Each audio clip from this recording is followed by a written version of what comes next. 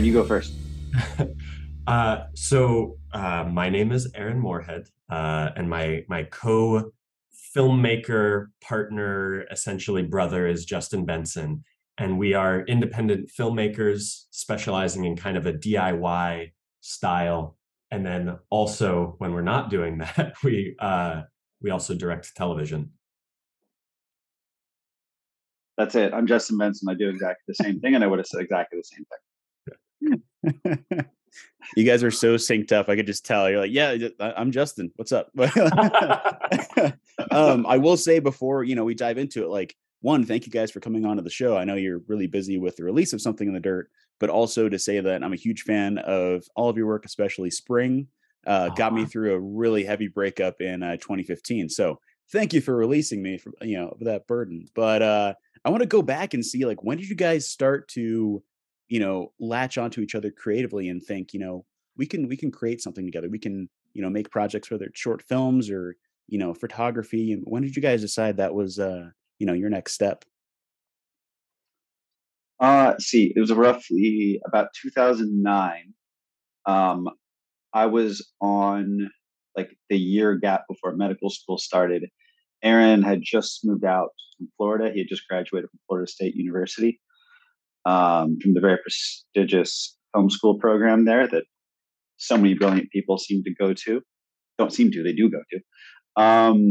And We were both interning at a production company that's called RSA. It's Ridley Scott and Associates. It's Ridley Scott's commercial production company. We never met Ridley Scott. We might have seen him once or twice, like walk through the lobby. We sat in the lobby at a table. We got people their lunches. We got them their coffee. We did pick up some deliveries and struck up a conversation with each other sitting at the little intern table and just talked about Stephen King books and stuff like that. And then I think we were both thinking that we would perhaps direct commercials. I was kind of going to throw a Hail Mary and make a reel of commercial spec ads to see if that could be a potential thing that I would do instead of medical school. And I think Aaron just saw it as it's the same way. I was like, oh, foot in the door, becoming a director. We both learned pretty quickly that you don't really get your foot in the door directing so much anymore, at least in 2009, by directing commercials. It's extraordinarily hard to break into. But we made all of these like spec ad commercials and collaborated with each other on them.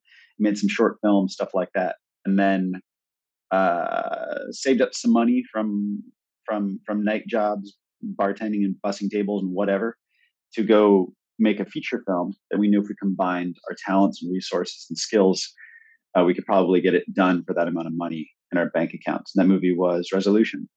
We made that movie. Somehow it got into Tribeca Film Festival. Total, just huge stroke of luck. Extremely lucky. And then we've been able to kind of carve our way into this career ever since 2009. Oh, that's fantastic. And it seems like you guys have made, within 10 plus years, I mean, just a little over 10 years, you've completely exploded cinematically in a variety of ways. But now you are working with, Marvel Studios and working on all these big projects. Does that change your creative process at all when it comes to directing for a major company like that, as opposed to making your own stuff? Or like, what is it like navigating that sort of different creative process? It was something that we stepped into very naturally, I think, because of two things.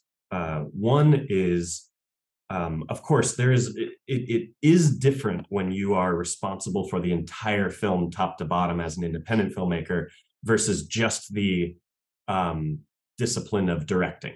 Meaning that those are technically different. But one is this: we're already co-directors. We have a very tight-knit production company. We are not strangers to collaboration. It has never felt like a monolith. And what I say goes, and throwing tantrums when things don't go your way. That doesn't work in indie film, because then your film just doesn't get made. You have to adapt. And so the ideas of collaboration and adaptation to adversity and stuff like that was immediately just very natural to us.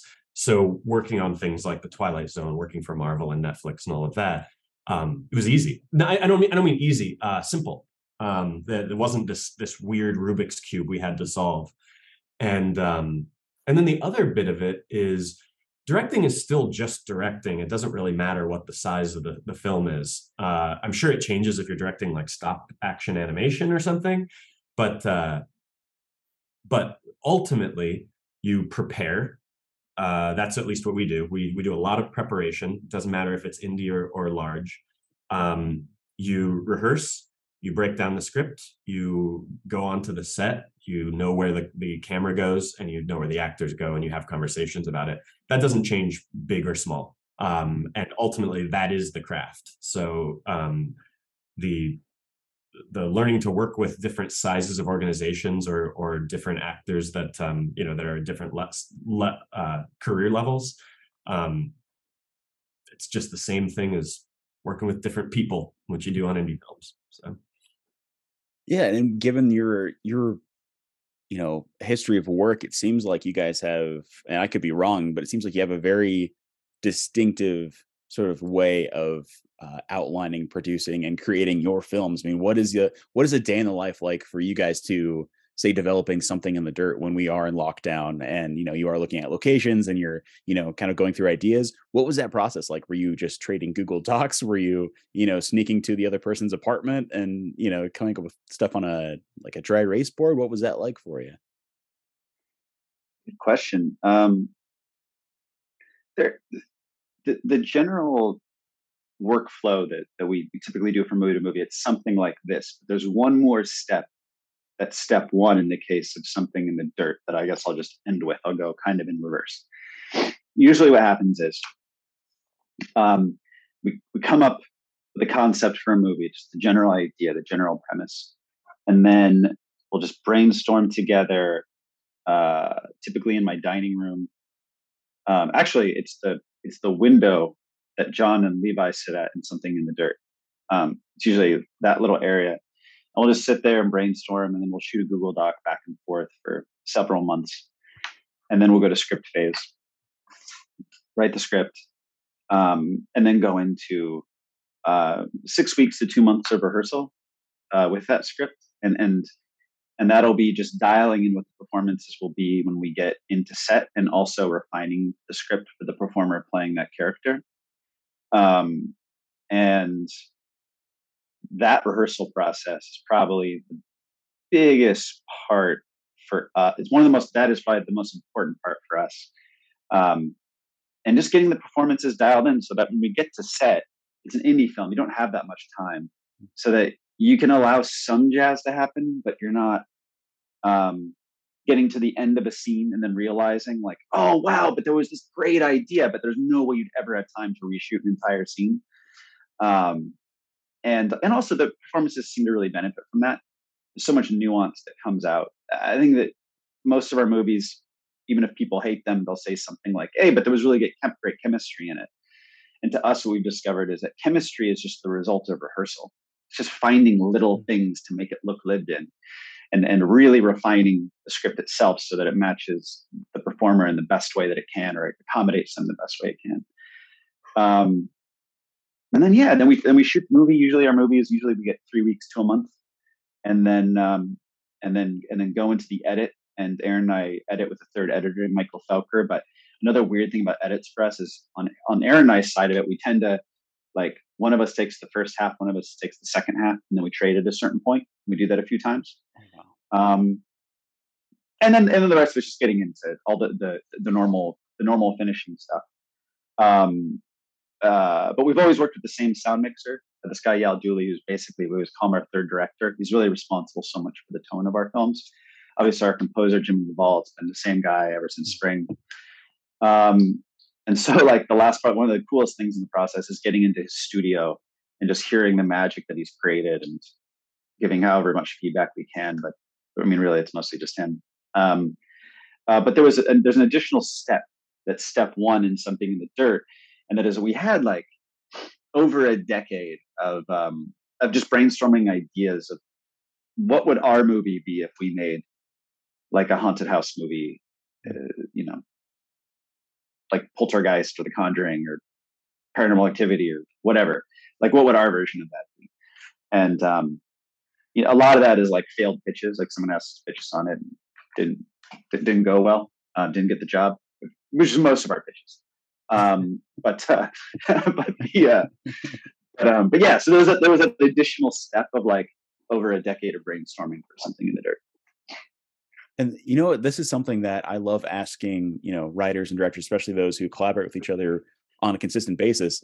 As a writer and screenwriter, or as a writer and actor myself, I love collaboration, but there are points where, you do have to take a step back when somebody has like a better note, or, it's all about finding the proper way of telling the story, right? So how do you guys navigate when one of you disagrees with, an idea or a shot or a scene?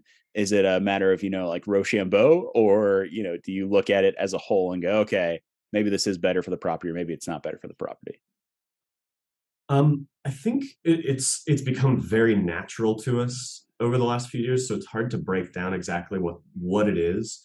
But really, what it is so normally, if one of us has a critique for the other, we very often just take it because we have such a tight collaboration that is our lens to the outside world.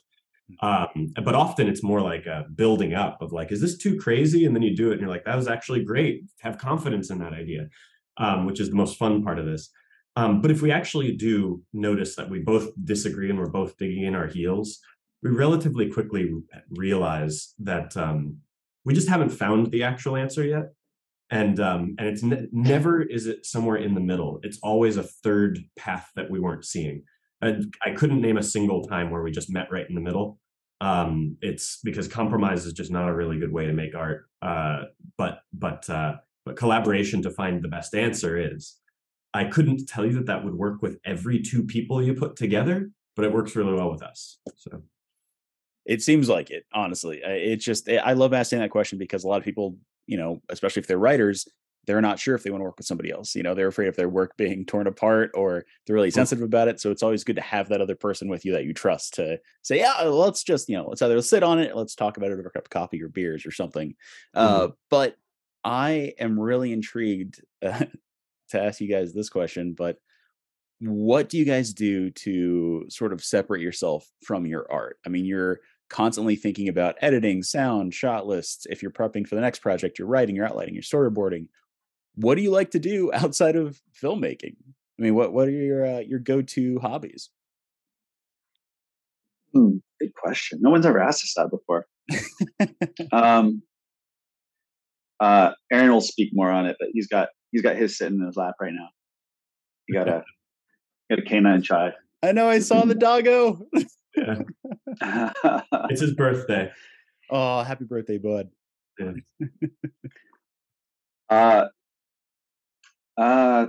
Gosh, I'm having the most boring answers.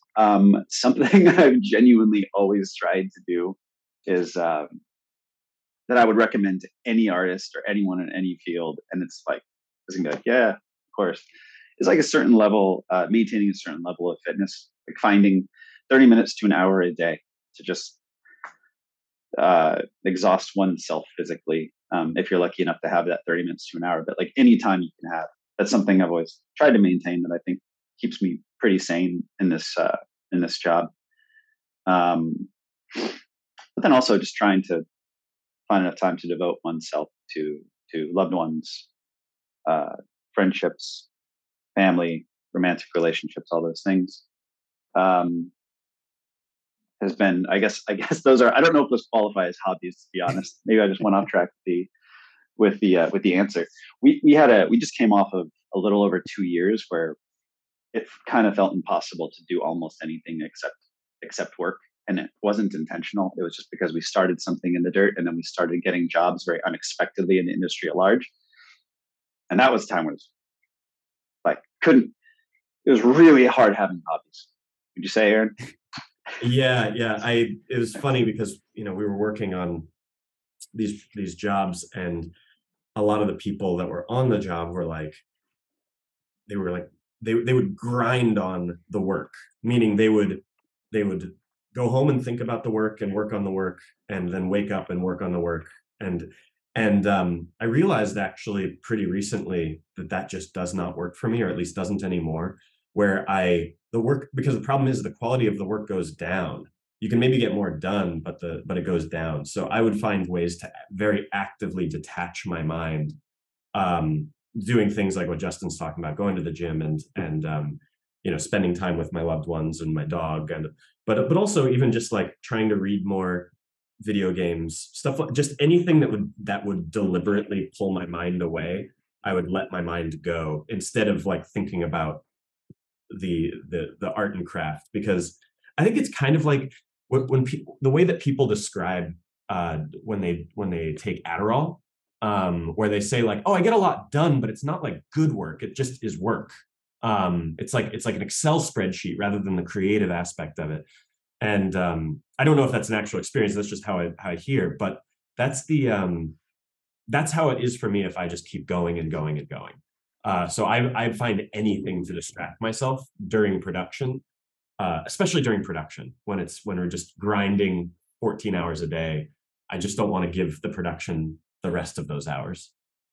Well, and speaking on that, everyone has varying levels of days and sort of like this lucidity when it comes to working past 14 hours. And this is something that constantly comes up on this podcast. But I was wondering if you guys had a story that you could share with our listeners that we would call like a party story. So my version of that is getting my chin broken open on a Taylor Sheridan set, my first movie set, and having to work through that and act like, no, man, it's cool, I got it, don't worry about it, and being in agonizing pain the entire day. But essentially, this is a story where something may have happened on a set, something may have happened in your personal life, but it's something that stands out so immensely in your memory that you could easily recant it among friends at a party. Do you have anything crazy like that in your arsenal?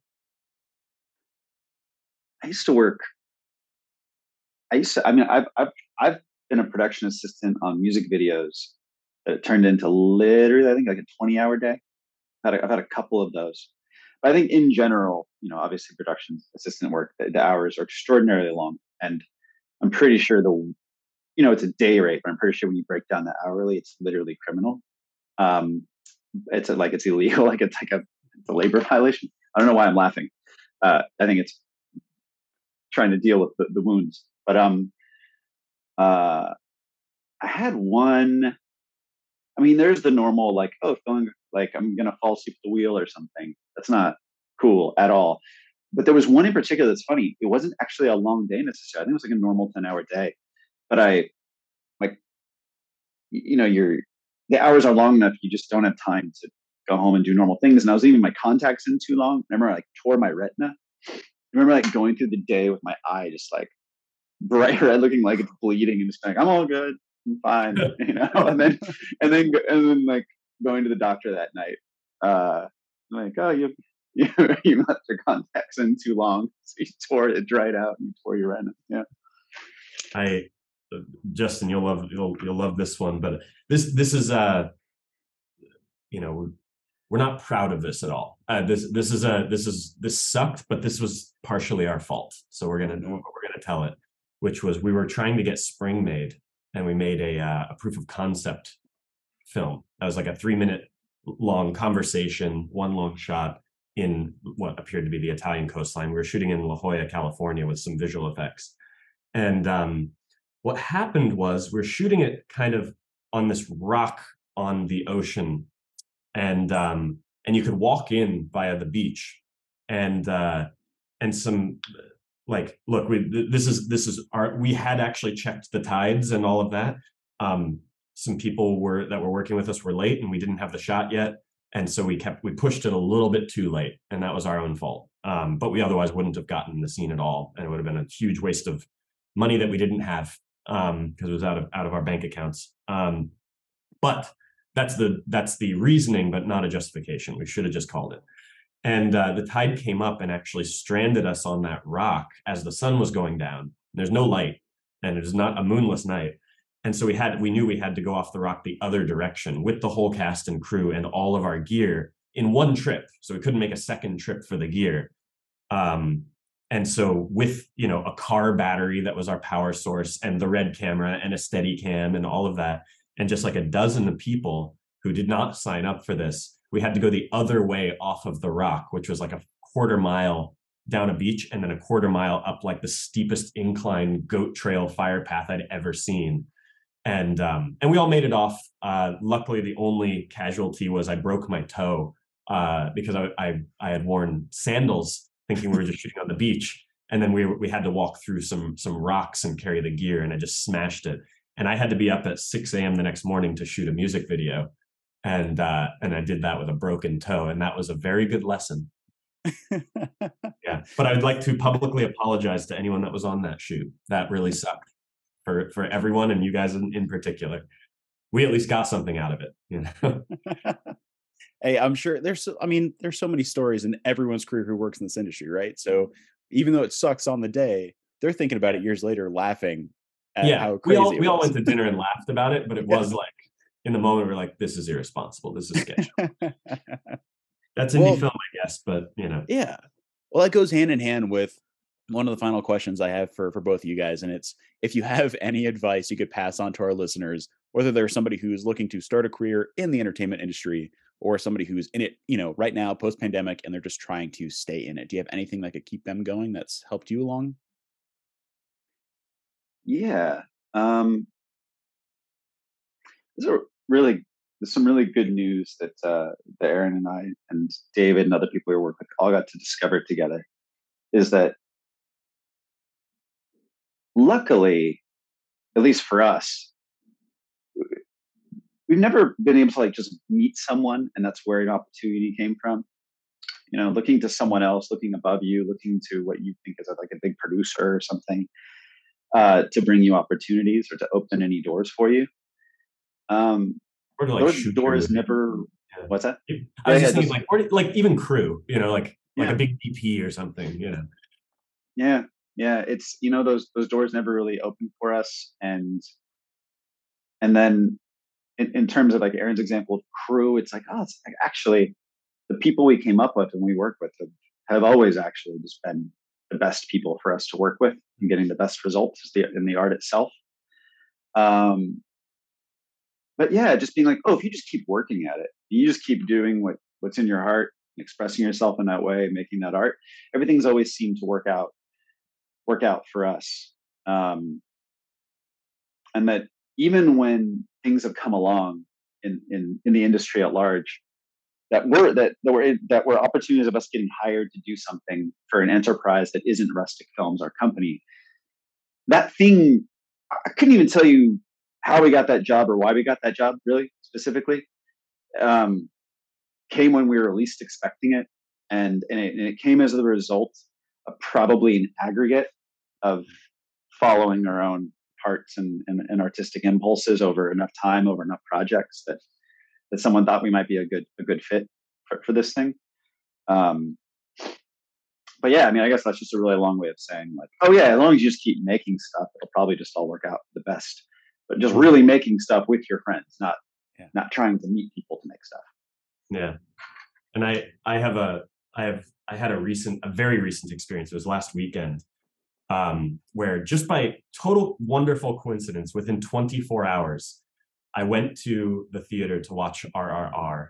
And then the next morning, I just happened to finish I had a lengthy listen session and finished my audiobook of The Disaster Artist, which is actually written by and read by Greg Sestero, who was in the room, Tommy Wiseau. And then as I finished reading that, I went to go see The Fabelmans. So I just, within 24 hours, just happened to have like a movie time, and I will tell you, I learned something different from each one of them. And I left that weekend, like just my heart bursting, loving making movies. RRR is this movie that was made in a regional dialect in India, that it was never expected to escape that region. And here we were, people were losing their minds in the theater, not at home on Netflix. Like they got together in a movie theater and lost their minds collectively for the movie version of watching the Beatles concert. Like they were just, and it like that is a magic that does not happen in the living room. And like that is like the collective exhibition of cinema is so important and cool and like makes you love it. So I would be like, oh, seek that out. And then same thing with the disaster artist, where it's like, oh, there's this guy with a crazy dream, and he's a bit of a dick, and he's also, and he made what is called one of the worst films of all time, and yet he's so incorrigible about making his dream happen that you can't help but love him. And that made me fall in love with movies. It was like, it doesn't matter if it's bad, you just have to love doing it. Like the doing of it is what matters. And then of course, I see the Fablemans, and I feel like a lot of filmmakers will, especially of our age, will be like, oh, there's bits and pieces of our own childhood in there. I didn't have the family drama, but the idea of making a World War II film without enough extras, I've totally done that, like exactly that. And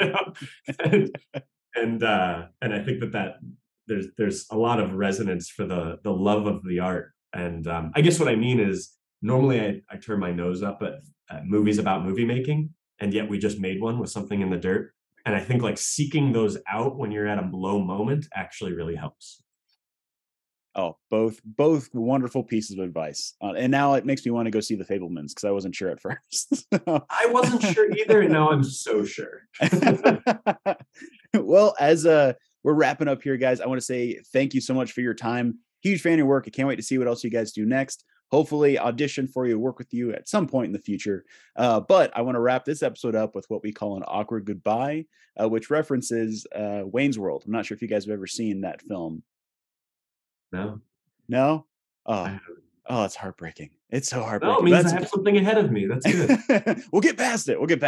Well, essentially, there's a scene where a corporation takes over what we would call, a modern day podcast radio show, but it's set in the 90s.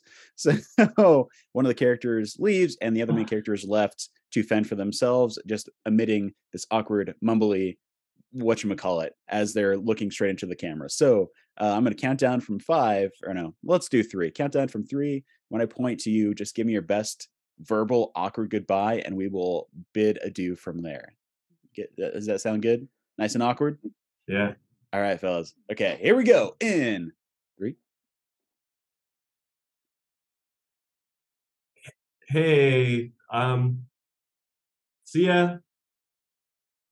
See you.